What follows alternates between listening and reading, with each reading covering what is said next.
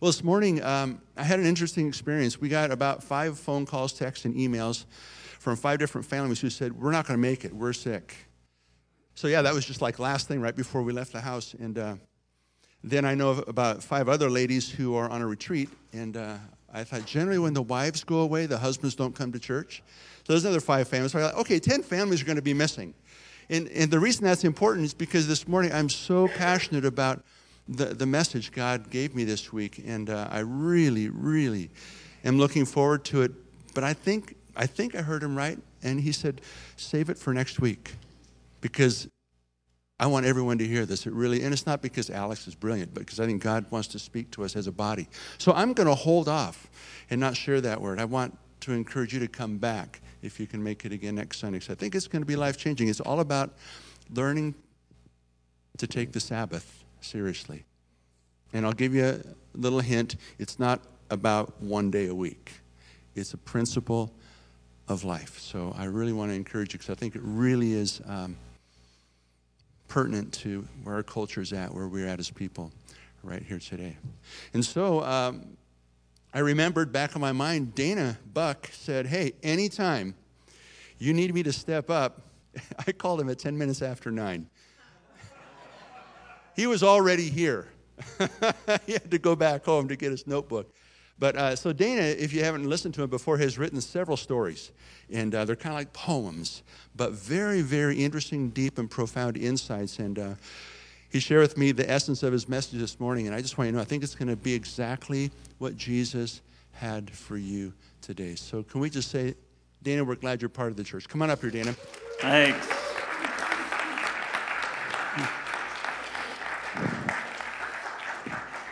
Yeah, I did make that promise, and he's taking me up on it, which is kind of cool. So I didn't, for those of you who have heard me kind of read and speak before, I didn't bring my lamp today.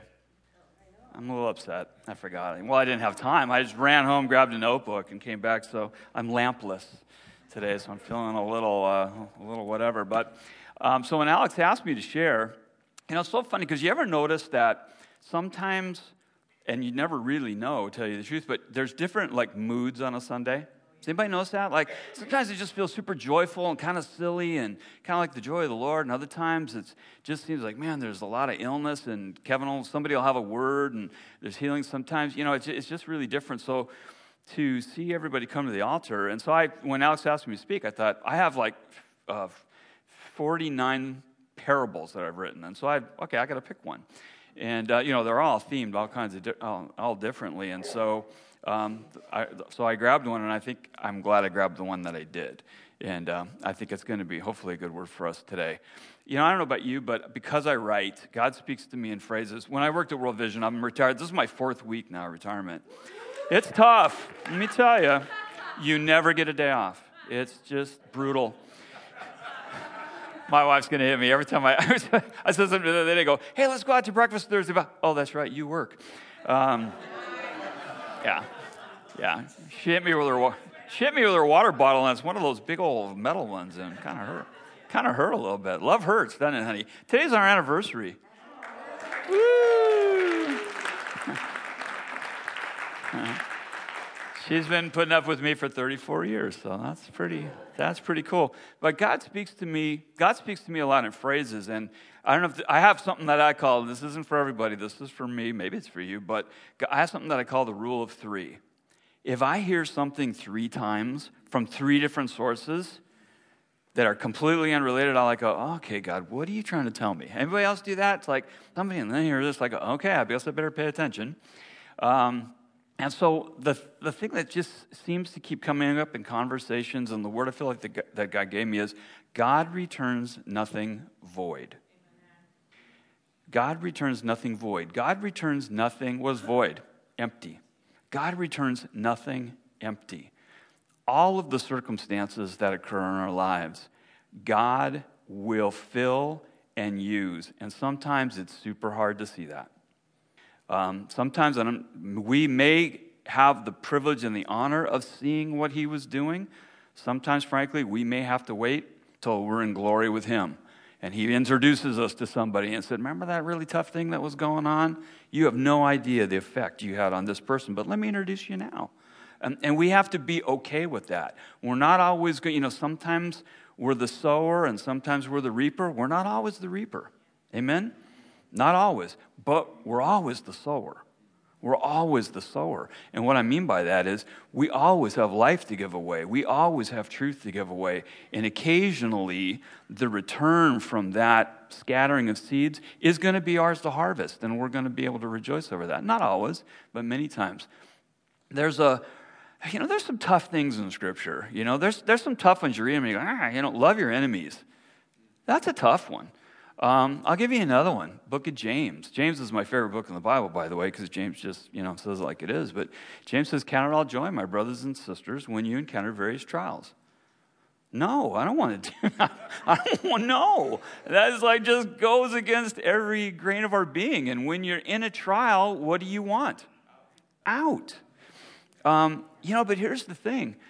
Knowing that God returns nothing void, if and when you're in a trial, shouldn't our prayer be, teach me what you're going to teach me. Do what you're going to do. Do it quickly. That quickly would be great. But, here's the deal. God wants to build us. God wants to do things in our lives.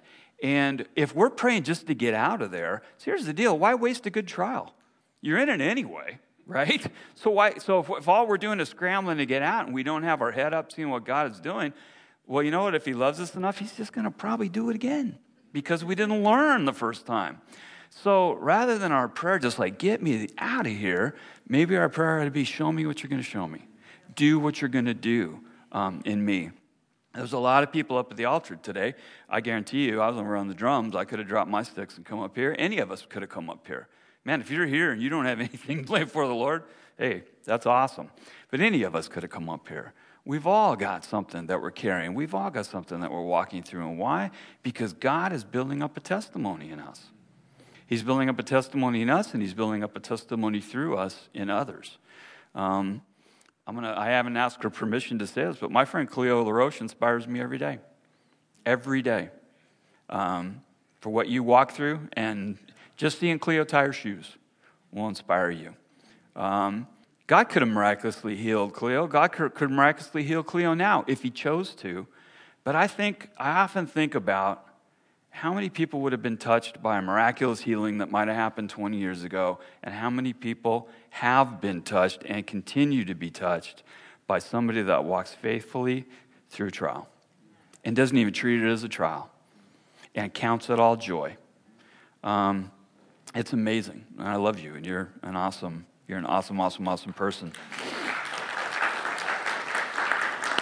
I'm going to share a story with you. And so I'm thinking about this thing that God returns nothing void, that God uses our trials. There are lots of stories in Scripture that help to illustrate that point. And the story I want to talk to you about, it's a little smidgy story. It's in 3 of the 4 Gospels. It's a little smidgen of a story that's frankly sandwiched between a couple of pretty amazing things. And there was a woman in a town that Jesus was visiting, and this woman had an affliction, a 12-year affliction. She bled. And it doesn't say it, but you infer that the bleeding was menstrual bleeding and it was out of control. It wasn't like it was a monthly period. It was she constantly bled. And if you know anything about Jewish culture at that time, if a woman was bleeding, she was considered unclean. Anyone that would touch her or be with her would be also considered unclean as well. This woman that bled for 12 years was denied society for those 12 years. She had to shut herself away. It's not in the story. The story is only a couple of verses.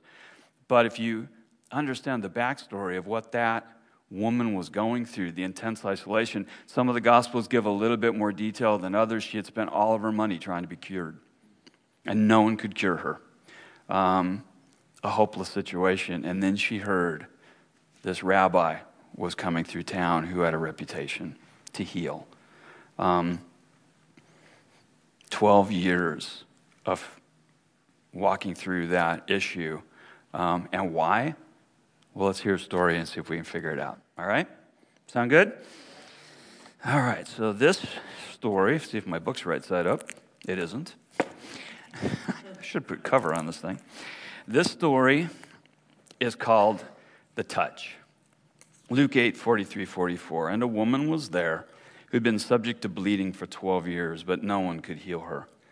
She came up behind him, meaning Jesus, and touched the edge of his cloak. The early morning rays of sun appear for all to catch, warming up the rooftops, most composed of tile or thatch. A single figure hurries nigh, and so our tale begins. There, moving through the narrow streets, a boy, wiry and thin. His movement seems so purposeful, his urgency a tell. Upon his shoulder sits a jar of water from the well. He rushes single-minded like a man escaped from prison, for normally he does this chore before the sun has risen. If he's seen, derision and embarrassment unfurl because he labors at a task performed by women and girls. He scolds himself for sleeping late. His indolence is cussed, not here by urge or whim or choice, but here because he must. This task is for his mother, now a widow many years, and all of them defined by isolation and by tears. Her suffering is silent, but he knows the pain she bears, for he alone lives with her in their room beneath the stairs. A slow, persistent bleeding is what renders her unseen by Pharisaic custom that has labeled her unclean. No friendships, no companions, all her social bonds recanted, denied the simple pleasures other women take for granted.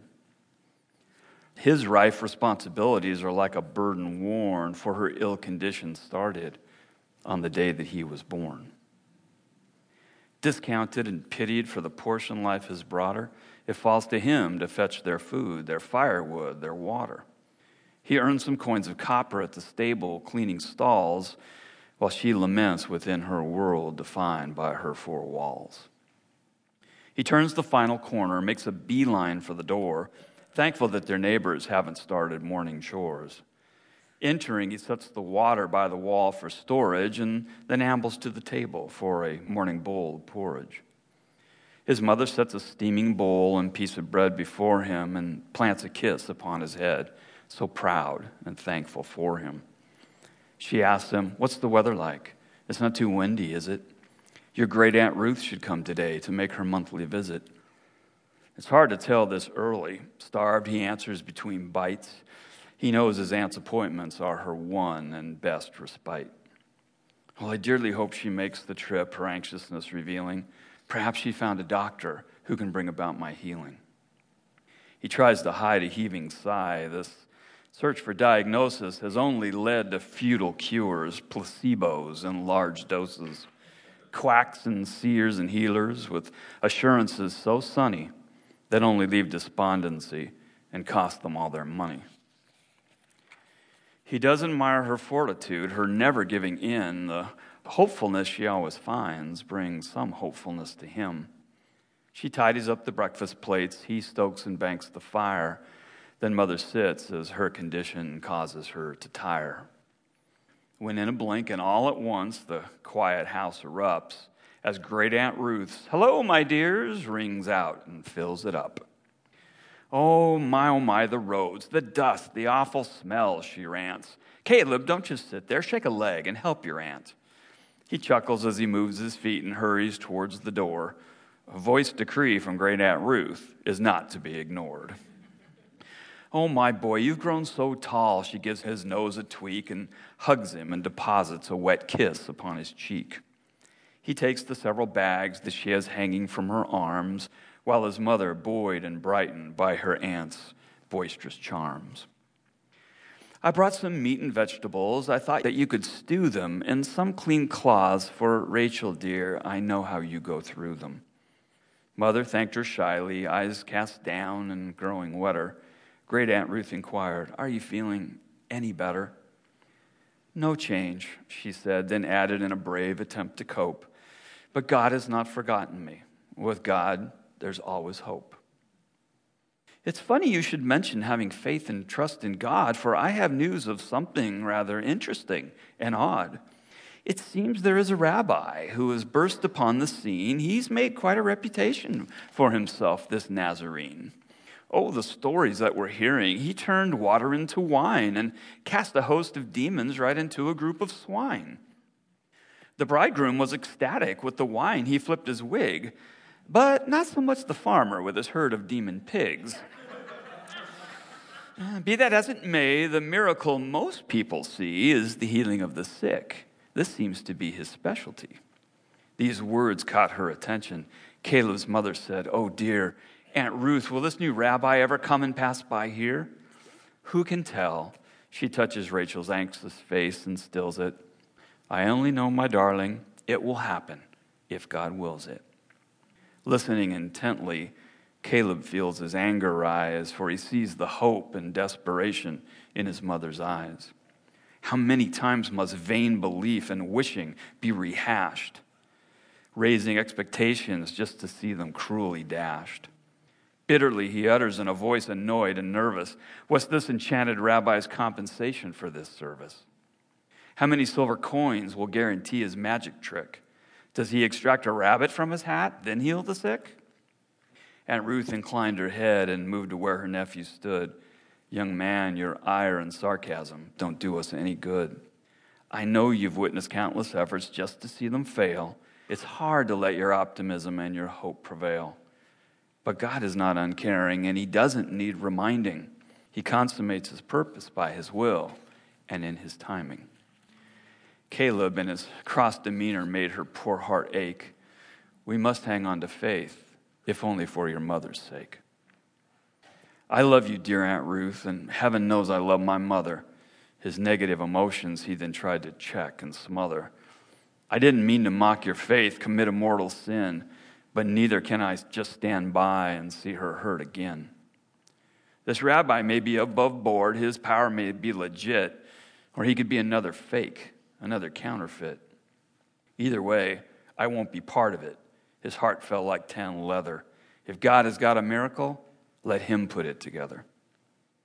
With that, young Caleb kissed Aunt Ruth and closed the door behind him. His mother said, "That breaks my heart. It's guilt that so maligned him. He blames himself for my complaint. It steals his sense of worth and thinks a curse was allocated to me through his birth. Why can't I make him understand it's not to do with sin, and to have him as my son? I'd gladly do it all again." Both women pause in stillness at this mother's sacred truth, and then Rachel's tears are gathered in the arms of great Aunt Ruth. In turbulence and contemplation, Caleb walks the streets, his mind a troubled battlefield where faith and fear compete. How can he feel a thing for God or glorify his name when the one he loves most still lives in unrelenting pain? How many times has he requested all that's foul and grim would evacuate his mother and instead descend on him? He sees his path as paved with apathy, failure, and bareness, completely lacking happiness, a touch of grace or fairness. His wandering soon brings him to a low wall made of stone. He sits to rest his weary feet and think these thoughts alone. It's then a voice behind the wall. "Hellos!" This lull aside, a seated man there leans against it on the other side. Not wanting conversation, Caleb rises, somewhat shaken. "I apologize. I didn't know this quiet spot was taken." The man's reply, it startled him to his frustrated core. "It's okay. I think that you're who I've been waiting for." Caleb's furrowed brow communicated his confusion. This man, he thought, must labor under some kind of illusion. "I'm sorry, sir, for you must have me mixed up with another." "That so?" replied the man. "Then tell me, just how is your mother?" "You know my mother?" Cautious and suspiciously he asked, seeking now to see this puzzling transient unmasked. "Not personally," the man replied. "I can't say that she's known. I only am aware of her through things I have been shown." "What things?" asked Caleb, very nearly faint and overcome, not sure if he should seat himself or turn and blindly run. "I've seen a suffering woman. I don't even know her name. I've also seen her son, who has assumed misguided blame. I've seen a cry for healing and proper restoration, seen years of felt abandonment, despondency, frustration. I've seen faith sorely tested, seen conviction bruised and broken, seen confidence evaporate, heard muttered curses spoken. This cavalcade of heartbreak passed before the Father's view. He showed it all to me, so I could tell it all to you. Caleb slowly sat upon that wall of hardened stone. Why would God to you these images and narrative make known? Are you some kind of prophet, a clairvoyant divinator, special messenger from heaven, a divine prognosticator? How can you relate these details you can't possibly have seen? What do you know of existence that's been labeled as unclean? A knowing laugh ascended from the far side of the wall as the man got to his feet and then stood up, clear-eyed and tall. You parcel out your words as if they were a bitter tonic. And the question if I grasp unclean, I find that so ironic. Not long ago, my life was misery, my reason dormant. I lived among the tombstones, knowing only pain and torment. I cut myself with sharpened stones. I howled and moaned and cackled and could not be restrained no matter how firmly I was shackled. I curried fear and terror, was despised throughout the region, and held unholy darkness that I only knew as legion. If a man were ever saddled with rank impurity, a helpless, hopeless circumstance, that wretched man was me. Yet deep inside, I never lost my hope for saving grace and daily cried to God to bring me from that awful place. Caleb sat there blinking, overwhelmed by what he'd heard. Awestruck, he whispered, "Tell me, how your break, did it occur?" A man arrived by boat. I didn't know him, what he does, but those who lurked inside of me, they all knew who he was. I sensed their apprehensiveness and fear and controversy. They all addressed him Son of Man and then cried out for mercy. He spoke of his authority with forcefulness and clout, and in the name of God Most High, he made them all come out. Recognition came to Caleb as his memory revolved. Tell me, with these demons, was there somehow pigs involved? The man began to laugh, a pleasant sound to take to heart. How come those who know this story only seem to know that part? Yes, my Savior cast those demons in a nearby herd of swine, and I was free and spotless in my spirit, heart, and mind.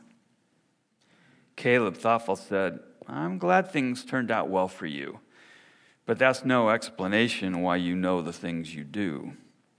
The man sat next to Caleb. Well, I really must confess, I'm not completely certain, but I think that I can guess. Whatever brings your mother pain, he stated with assertion, it must have bred long suffering and feelings of desertion. I know that when my body and my mind were so invaded, I doubted God had heard my desperate cries, and I felt jaded. But now I see my season as a wretch and a pariah was used by God to demonstrate the power of the Messiah. I think that God, who caused my final healing to occur, he also sees your mother and will do the same in her.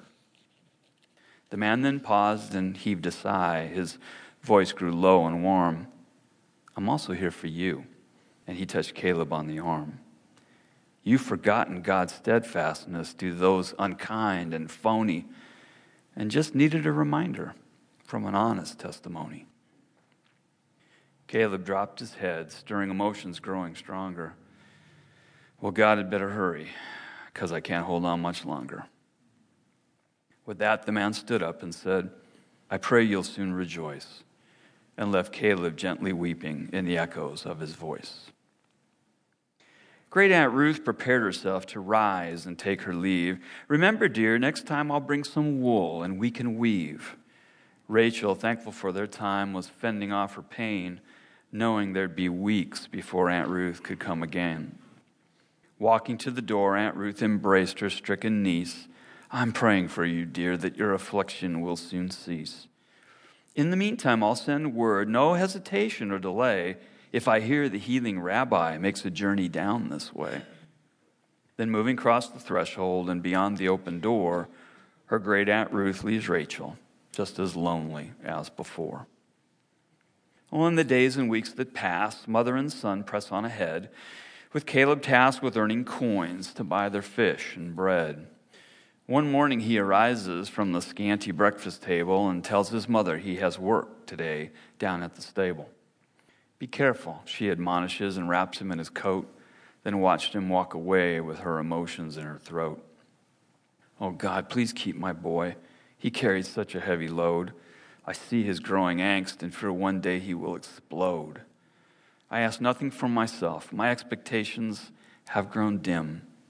My entreaty is for Caleb. God, please show yourself to him. With the house now to herself, she tidied up as best she could, poured a basin full of water on a table of rough wood. Preparing now to bathe, she piled her clothes upon the floor and saw that mocking stain she'd seen 1,000 times before. Stoically, she finished in that room as stark as truth and wrapped herself in linen binding brought by great Aunt Ruth. Tired and with feelings raw, she lay down on her bed as melancholy took its turn while hope and courage bled. A clatter from the doorstep disconnects her from her nap, for someone's loudly calling through a very insistent rap. She gathers her awareness, runs her fingers through her hair, and hurries across the room to see who's loudly knocking there. Opening the door, a girl is standing on the stoop with sparkling hazel eyes and braided hair done up in loops. I'm sorry to disturb you, but I'm here to share a message. I promised I would memorize and recite every vestige.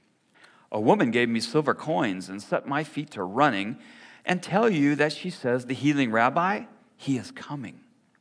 The ruler of the synagogue, his little girl is sick. He asked the Nazarene to come to town and come on quick. He's trailing just behind me, said the girl, small and petite. The woman said his entourage would walk right up this street. I don't know what this means, but she insisted that I blab it. Rachel, dear, your chance has come. Make sure you firmly grab it. With that, the little urchin did a curtsy, turned and ran, holding 2 bright silver coins tucked in her joyous hands. A bolt of pure adrenaline cascades through Rachel's body. She looks down at her clothing, faded dull, threadbare, and shoddy. I cannot meet the rabbi wearing this past-mending dress, but I haven't many options. Nothing better, I confess. But then a thought transforms her mood to Mary from a mourner, as her eyes rest on a dusty trunk, shoved back into a corner. She rushes to that doleful chest, forsaken and forgotten, and searches with her fingers to find something at the bottom. Scattering the contents, making quite a hurried mess, she stands and lifts the garment that was once her wedding dress. Holding this soft relic from a life she knew before, so affected she can barely feel her feet upon the floor. 2 days made me so happy. One, when I became a mother, and when I was a bride, she said, oh yes, that is the other. Her heart is filled with sentiment she struggles to compose. Then, controlling her exuberance, she quickly changed her clothes. The last part of her outfit is a shawl, white, trimmed in red. She draped it round her shoulders, pulled it up atop her head. She knows the risk she's taking, leaving home where things are private, for she's gambling on a plan and very well may not survive it. Because I am unclean, no contact may there ever be. I must not touch the rabbi, and the rabbi can't touch me. For if we did, he'd be required to pause and purify, keeping him from healing, and that girl would surely die. I must devise a way. To this my whole life condenses, for I've seen women stripped and stoned for much lesser offenses. If he's endowed with power to regenerate and heal, perhaps it isn't limited to hands, what he can feel. If I can gain proximity and not be caught, condemned, I'll barely brush his garment. I'll just touch his robe, its hem. One slight caress, one grazing of a sleeve or fold or cuff. I have faith that this accomplishment will be enough. Whispering amen, she slightly cracked open the door and stood with watching eye to take the chance she's waited for. The sound of many voices soon came wafting to her ear. She swallowed hard, denying her uneasiness and fear. Stepping through the door with her bright shawl about her head, she saw the nearing crowd and felt a heightened sense of dread, for this was not a party moving up the street in peace, but a roiling mob of followers, 100 men at least. Her heart beats like an anvil, but her steps light as a feather as she slips into the sunshine with a whispered, now or never. She can barely see the rabbi through the shawl used to disguise her. It's her one and only safeguard from the men who would despise her. She hears the man whose daughter lingers at the point of death, exhorting him to hurry with each apprehensive breath. With weaving steps, she navigates, maneuvers through the crowd. Her eyes don't leave her quarry, even though her head is bowed. The throng is paused. The narrow street is filled right to the top, the press of people causing the parade to slow and stop. Now, she thinks, the mob is concentrated to its core. This is the golden moment and the chance I've waited for. She's at the rabbi's back, but several men move in to screen him. So dropping to her knees, she shoves a trembling arm between them. Flailing in the emptiness, she only feels the air, and her mind begins to fill with a descending cold despair. It's then she thinks of Caleb and his spirit decomposing. She cries aloud, determined to embrace the rabbi's clothing. Powered by a mother's love no obstacle can stem, her fingertips touch fabric, and they close around the hem. Immediately she feels as if she's been struck by lightning. The sensation is so peaceful, not discomforting or frightening. And suddenly she knows to the foundation of her soul that her body has been healed. What was broken is now whole. God had not forgotten her. She felt him even now, like the keeping of a promise, like the fulfilling of a vow. I'm free, she thought, free from that melody that fiercely clutched me. But joy turned into terror when she heard, somebody touched me. The very air around her seemed to concentrate and freeze as she tried to be invisible down there upon her knees. She heard another voice say, well, of course you have been touched. We're lucky in this mob not to be pulverized or crushed. No, she heard the rabbi say, it wasn't folks congealing. Someone sought this rendezvous specifically for healing. Suddenly the crowd went silent. Everyone stepped back, exposing Rachel in the center of the milling pack. Men soon recognized her, and their stern expressions shone, while others bent to fill their hands with jagged rocks and stones. Rabbi, please have mercy. Her entreaty broke the stillness. She quickly told him all about her long contest with illness. I knew I couldn't touch you. I would not make that mistake. I also knew that just your robe, my affliction could break. So now I kneel before you here in the dust and dirt and clod and testify that I've been healed by one who's sent by God. Everyone just held their breath and all looked for a clue, especially the Pharisees. What would the rabbi do? What he did was broadly smile and raise her from her knees. Daughter, faith has made you well. May you now go in peace.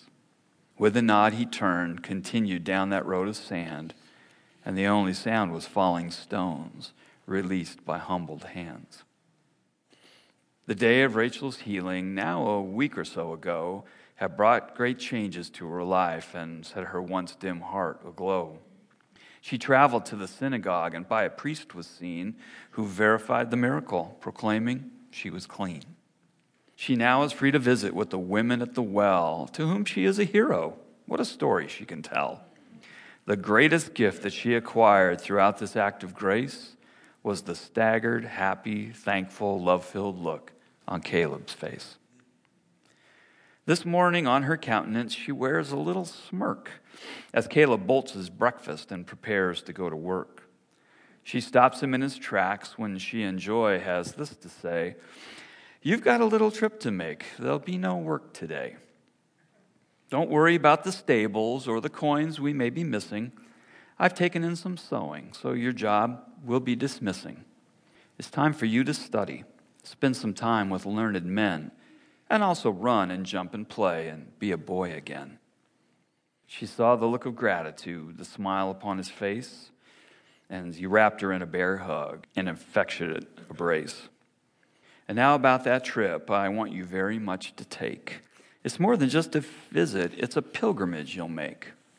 My rabbi, he is teaching on the hill outside of town, and I want you to attend and know the Savior I have found. I packed you up a lunch. It's not as fancy as I'd wish, just 5 small barley loaves and 2 leftover fresh-caught fish. Handing him the bag, which he then hung around his neck, she walked him to the door and gave his rosy cheek a peck. As he departed, she called out, responding to a hunch, "If others there are hungry, please be sure to share your lunch."